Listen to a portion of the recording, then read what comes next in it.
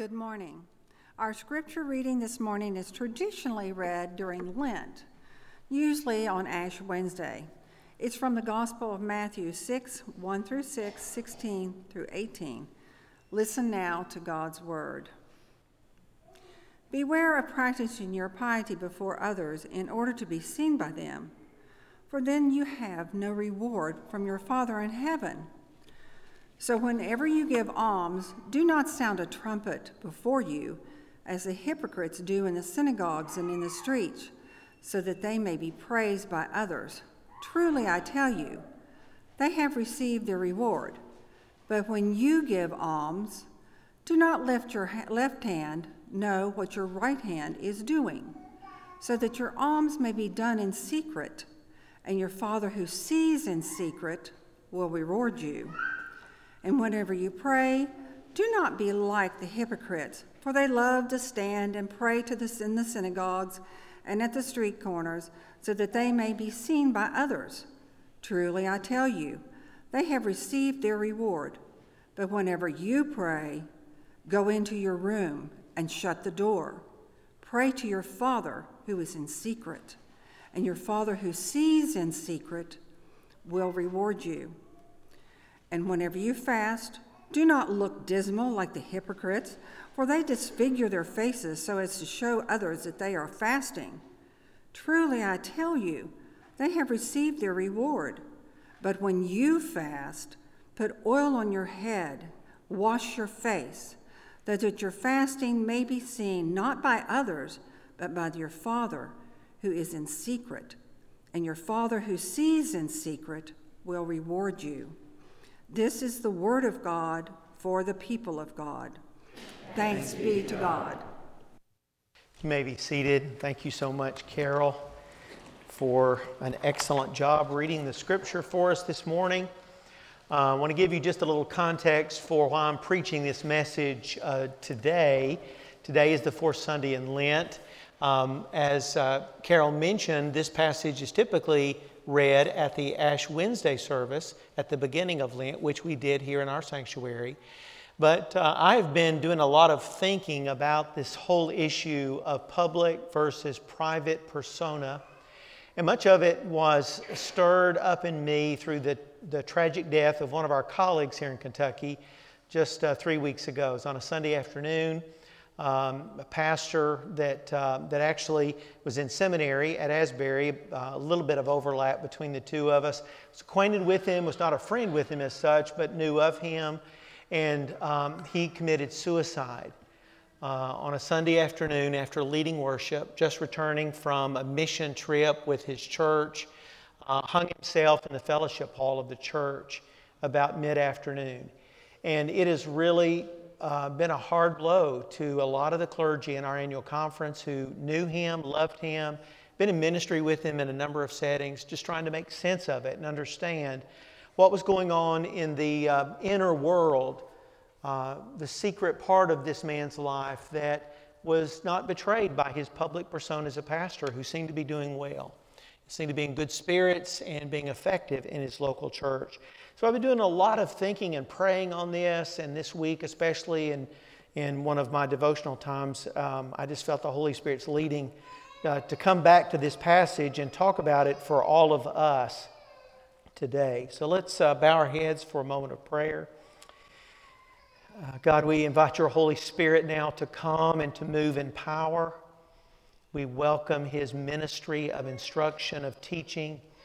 But we also invite you, Holy Spirit, to convict us, to show us our sin, to help us see perhaps who we really are, to take a hard look at ourselves during these remaining days of Lent, and to allow you to do a work in us that will move us forward out of the shadows so that there might be unity in who we are, not duality, not a false self and a true self. God, we know it's your desire for us to be authentic and real from the inside out.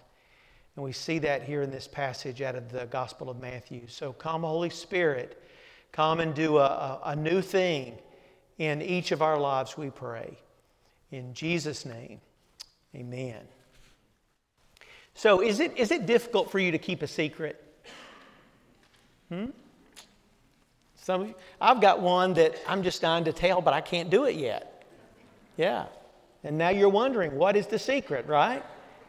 Some research that was just recently published in the last 2 or 3 years has explained in part why it is so hard for human beings to keep secrets. Art Markman, who is a psychologist, says our minds have a limited capacity to process information. Anybody have that problem? Yeah. Yeah, I do increasingly. So if you're engaged in a complex discussion, he writes, it may be difficult to keep track of what you're allowed to say and what you aren't allowed to say, which can lead you to divulge information you shouldn't say. Anybody have that problem before? Sure we have. In other words, secret keeping requires a lot of mental gymnastics, a lot of emotion, a lot of concentration. And the people, interestingly, who multitask the most, who pride themselves on being able to juggle several things at one time, they are the worst at keeping secrets because they fail to understand the limited capacity their brains have for keeping track of too many things at one time. Now, that is one explanation for why we struggle to keep secrets. There are many others. The question I now have for you, is it wrong to keep secrets? I heard a no back here behind me coming out of the choir. It's really interesting that there are several times in the Gospels where Jesus clearly tells people to keep a secret. For example, he heals a deaf man, a leper, a blind man, and raised a girl from the dead. And in each case, he told the recipients of those miracles, don't you tell anyone what has just happened to you. It's true. He told others who came to believe in him as the Messiah, he said, don't tell anyone that I am the Messiah. And then right after this amazing revelation of Jesus on the Mount of Transfiguration, they're coming down the hillside and Jesus says to Peter, James, and John, he said, don't you tell anyone what you've just witnessed. Now, timing obviously plays into this. Jesus' own personal timetable on when and how he will reveal that he is the Messiah of Israel. But it is fascinating to me that it seems that that despite being told not to tell these things, many of the persons who he asked not to speak ended up telling those things anyway. So then I got to wondering this week, well, I wonder if Jesus really wanted these things kept secret, knowing what he knew, surely, about all of us, about human nature, and that it's hard for us to obey and to do as he says, then maybe he wanted them to say it after all. It's kind of like telling a child something you don't want them to share, but you really do. This all sounds really complicated, doesn't it? And what we're talking about this morning is not the secret information that we withhold, but the secret motivation of the hearts that each of us have. Now, I read a story this week about a rich Jew who never gave alms to the poor or contributed to charity. Almsgiving is one of the most important tenets of Judaism in the Old Testament, and it was in the first century in the time of Jesus. And there were people in this small town who never called him by his actual age, by his actual name. They just simply called him the miser because he was such a tightwad. How would you like to have that nickname? Miser. And one day a beggar came to the door of the miser seeking help. And the miser asked him, he said, where did you come from? Where do you live? And he says, well, I live here in your town, just as you do. He said, that's nonsense. Everyone who lives in this town knows that I do not give to beggars, ever. Go away. Now, in that same town, there lived a poor shoemaker who was a very generous man. He responded to every needy person that came to his door. All appeals of local charities, he responded to them. No one was ever turned away from his house when they came seeking help. And then the miser dies. The stingy old miser dies. And guess what? No one mourns his passing. No one comes to his funeral. And he was buried in the very back of the cemetery next to the fence. As days passed, the rabbi began hearing disturbing news regarding the shoemaker. People were starting to gossip. And the shoemaker started to get a reputation similar to the miser. People complained that he no longer gave alms to beggars, no longer was funding charity. He refuses everyone who comes and asks him for help, they told the rabbi. So the rabbi said, well, have you talked to these people? Have they asked the shoemaker, what's up with this? What's going on? And he said, yes. He tells us he doesn't have any money any longer to do any good deeds. So the rabbi decides, I'm going to get to the bottom of this. And so he goes to the shoemaker's shop and he says, why have you stopped giving money to the needy? And slowly, the shoemaker began to speak. He said, many years ago, the man called the miser came to me with a huge sum of money. And he asked me personally to distribute this money to the needy, but he made me promise that I would not reveal his generosity to others. And once every month, he'd show up at my house in the dark of night and secretly would give me more money to give away. He said, people think I'm a generous man. He said, but it was not my money. Never was it my money. It was all his money. He said, how can a simple shoemaker give to charity and to the poor with the wages I get? So the rabbi calls a meeting of all the townspeople, and he tells them this story of the miser. He said, friends, we've been wrong. The miser was a righteous man who lived according to God's law. We must honor his memory. So they walked out to the cemetery, they crowded around his grave, and they prayed a prayer in gratitude for his secret generosity. Now, according to another rabbi named Jesus, it is what we do in secret that sometimes matters most to God. It is not what people think of you. It's not your reputation. It's not the image that people have of you, who they think you are. It is the motivation of your heart that God is looking at. During Lent, we're called to self-examination, to greater self-awareness, to invite the Holy Spirit to help us see ourselves as we really are. And you know what? That is a really difficult task for most of us. I had a spiritual director tell me 20 years ago that 9/10 of the battle of life change and transformation was self-awareness, seeing yourself as you really are. He said most of us are clueless about who we really are and do our best to cover up the real us. We have a facade, we have a mask, we have a persona that is public that often differs with what we are in private, what we are in the depth of our being. I was meeting with someone recently who is undergoing a major life change, a huge crisis in his life. And I really admonished him to invite the Holy Spirit to show him who he really is.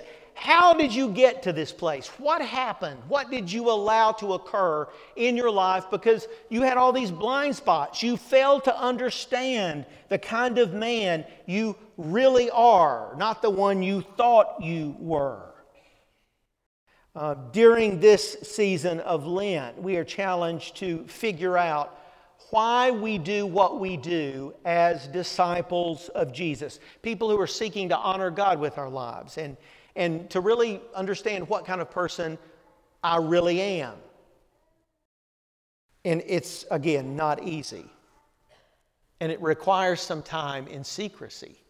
Now, Jesus here in Matthew 6 uses this word secret 6 times. Verse 4, he says, give in secret, and your heavenly Father, your Father who sees in secret, will reward you. And then in verse 6, he says, pray in secret, and your Father who sees in secret will reward you. And then in verse 18, he says, fast in secret, and your Father who sees in secret will reward you. What are you like in those secret places? Famed college basketball coach John Wooden said, be more concerned with your character than your reputation.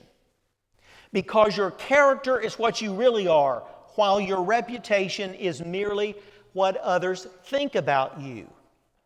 John Wooden believed that the test of a person's character is what he or she does in secret when no one is looking. Now, the focus on the Sermon on the Mount, this is well known. You may have seen this, studied this.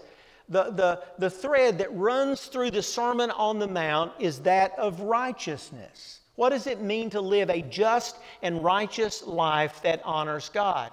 And it starts with the Beatitudes, and then there's numerous segments of teaching on various topics that ultimately point to this inner person, who we are on the inside.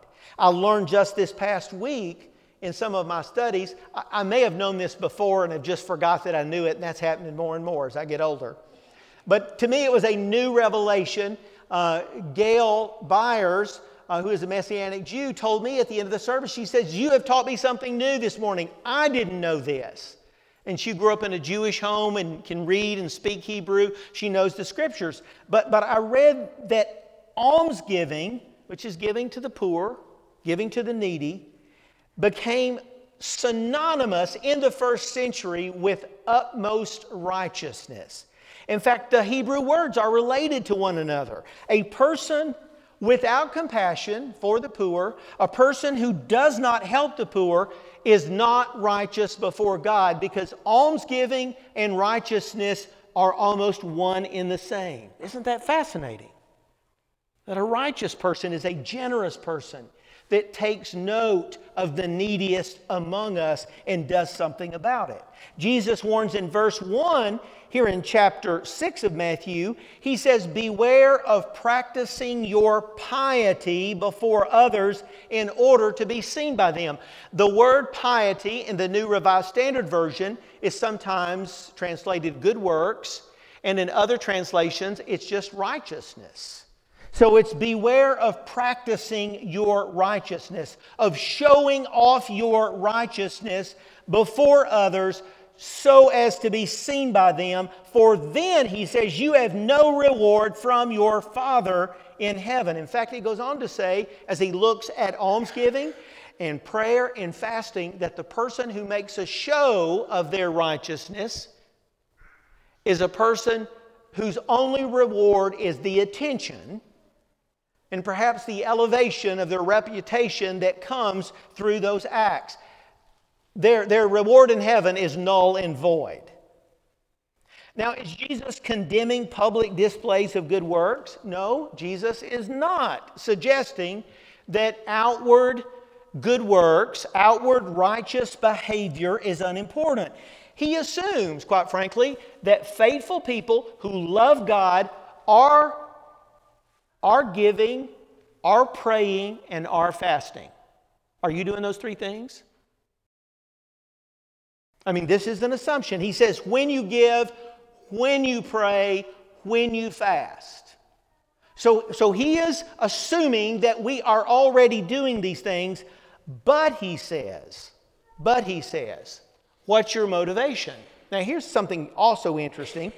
Here we are in Matthew 6. In Matthew 5, just a few verses earlier, Jesus says this. He says, you are the light of the world. A city built on a hill cannot be hid. No one, after lighting a lamp, puts it under the bushel basket, but on the lampstand. and it gives light to all in the house. In the same way, let your light shine before others so that they may see your good works and glorify your Father who is in heaven. So which is it? Which is it? Is it keep your good works a secret? Or is it let it all hang out so everybody can see it? There, yet again, is some tension in the Scripture, and even in the tension found in the teaching of Jesus that seems to be contradictory. It can be confusing. But here's the thing. We are to be secret Christians, and we're to be show-off Christians, as long as we keep our egos in check. As long as our life is being fueled and being motivated by an intimacy with God that comes out of a secret place, out of a secret motivation to give and to pray and to fast by virtue of our relationship with Him, not trying to seek others' approval or even somehow to earn God's approval. And this is so hard for us as human beings. Jesus assumes that you're going to try to glorify God with good and generous lives, but He warns against what? Hypocrisy, against inconsistency, doing things for attention, doing things perhaps to make others happy when in reality you are not motivated by these more noble virtues of love and sacrifice and self-denial. Quite frankly, our culture is obsessed with the external, with celebrities, especially with beautiful, talented, rich celebrities. Social media feeds into our worst tendencies as human beings to show off, to be pretensive in our behavior. Alice McKenzie has rightly observed that our political system thrives on hypocrisy. In a devotional that she wrote for Ash Wednesday, she says this: politicians expend a lot of energy trying to appear to be someone or something they may or may not be. She says that's why being a politician is so exhausting. Today, I have to put on jeans and a bomber jacket and be an everyday Joe. Tomorrow, I've got to parade my family up to the podium and be the epitome of a faithful spouse and father. Look, I'm praying. Look, I'm fasting. Look, I'm religious. Look, I give to the poor. Now vote for me. I'm a good person. The word hypocrite in the Greek is a term used for actors. Did you know this? It's a word for actor. It literally is describing the mask that an actor puts on stage to conceal his identity so that he might take on a false identity of a character in a play. And Jesus, when He uses this word, is warning us against hypocrisy that goes beyond the notion that you're doing the right thing or not doing enough of the right thing. He is looking at the motivation of your heart and your life. Now, He's probably using some humor here when He talks about this, because there is no known historical reference to anybody having a trumpet played when they're bringing their gifts into the synagogue. Okay? We could hire Tammy to do that, couldn't we, Tammy? We could pay you a few bucks every week. You could be ready up here at the altar. And for those that were, serious about their gifts to the church and wanted to give the full tithe and more, wanted to give a sacrificial gift to the community care fund to help the poor, then you could be stationed at the ready. They could drop off, $5 to you. So you could blow the trumpet and we would all know that at this moment somebody is doing something spectacular with their almsgiving. It's absurd. It's a ridiculous kind of image, as is this, your right hand not knowing what your left hand, my hands know what the other ones are doing. My brain's not divided in half, literally. They work together. But He also talks about, clean your face, get the dirt off your face. Stop moping around like you're, depriving yourself of things you need through fasting. He said, slick your hair back with some oil, put your cologne on, go out in public and look your best so that no one would ever know that you are making a significant sacrifice by going without something like necessary food and water. So Jesus is using some images here that may have made people smile or even laugh. No one literally hires a trumpeter to announce their gifts to the church, but we certainly come close.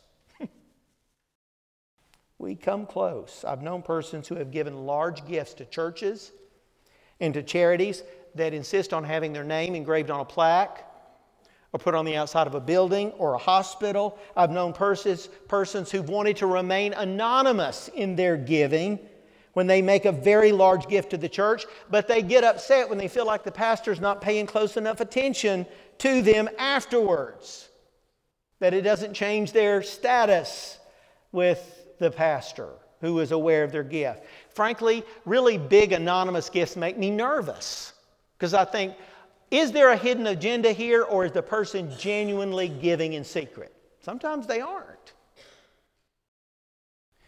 Patronage, returning favor, loyalty, and attention in exchange for gifts has always been around. It was one of the foundation stones of Roman society and culture. It was very common in Jesus' time. And he says it is soul-corrupting hypocrisy, and there is no reward in heaven for those that get caught up in these external acts of righteousness, but whose hearts are far from God. This is not a commandment against public prayer, which we find over and over again in the Scripture. Some people misread this. I've had people tell me, don't call on me to pray, only pray in secret. This is not a commandment against public giving or even corporate fasting, for which we find examples in the Bible. These are commandments against superficial, self-righteous actions that mask an empty soul. And that is a message that preachers and parishioners alike need to wrestle with.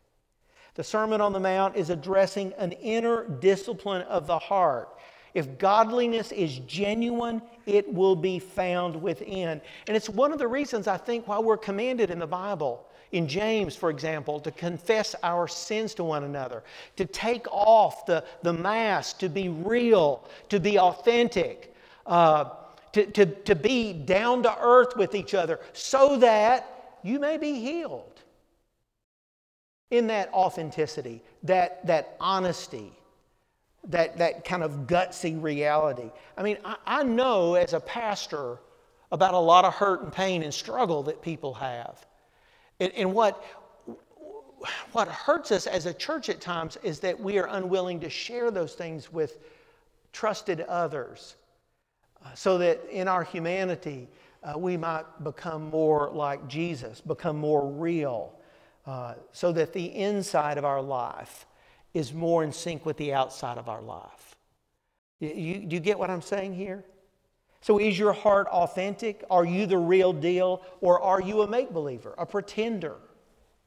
Thomas Cranmer, a leader in the English Protestant Reformation and the Archbishop of Canterbury, seemed to understand the danger of wearing the mask of hypocrisy.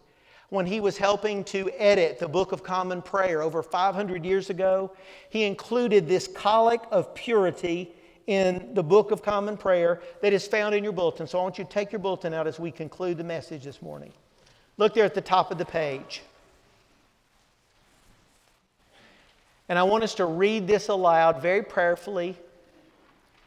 Just bow your head. Of course, your eyes will be open, but bow your head. And just quiet yourself in the presence of the Holy Spirit. And see if you can make these words your prayer.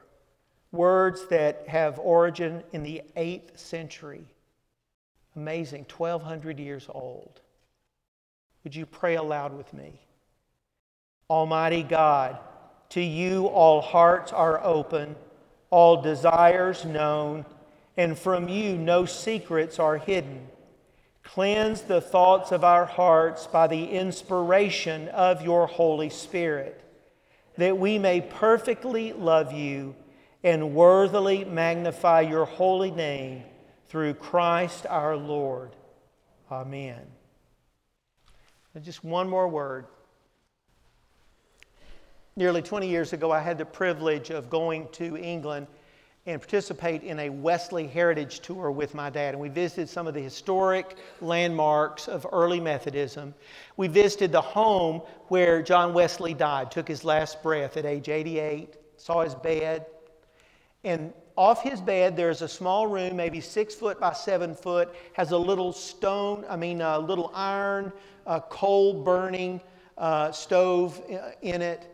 And then next to that, there is a desk and a kneeler that was John Wesley's.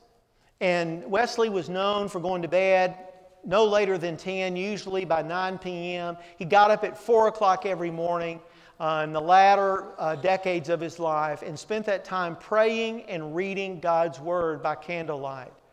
There are many who say that though Wesley was a brilliant theologian, a gifted preacher and organizer, this is the powerhouse of early Methodism.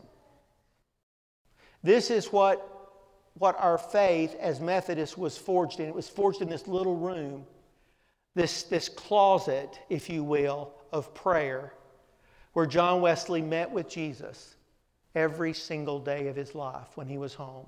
And no doubt had other places he prayed when he was traveling. And in some form, in some shape, every single one of us need to have one of those places.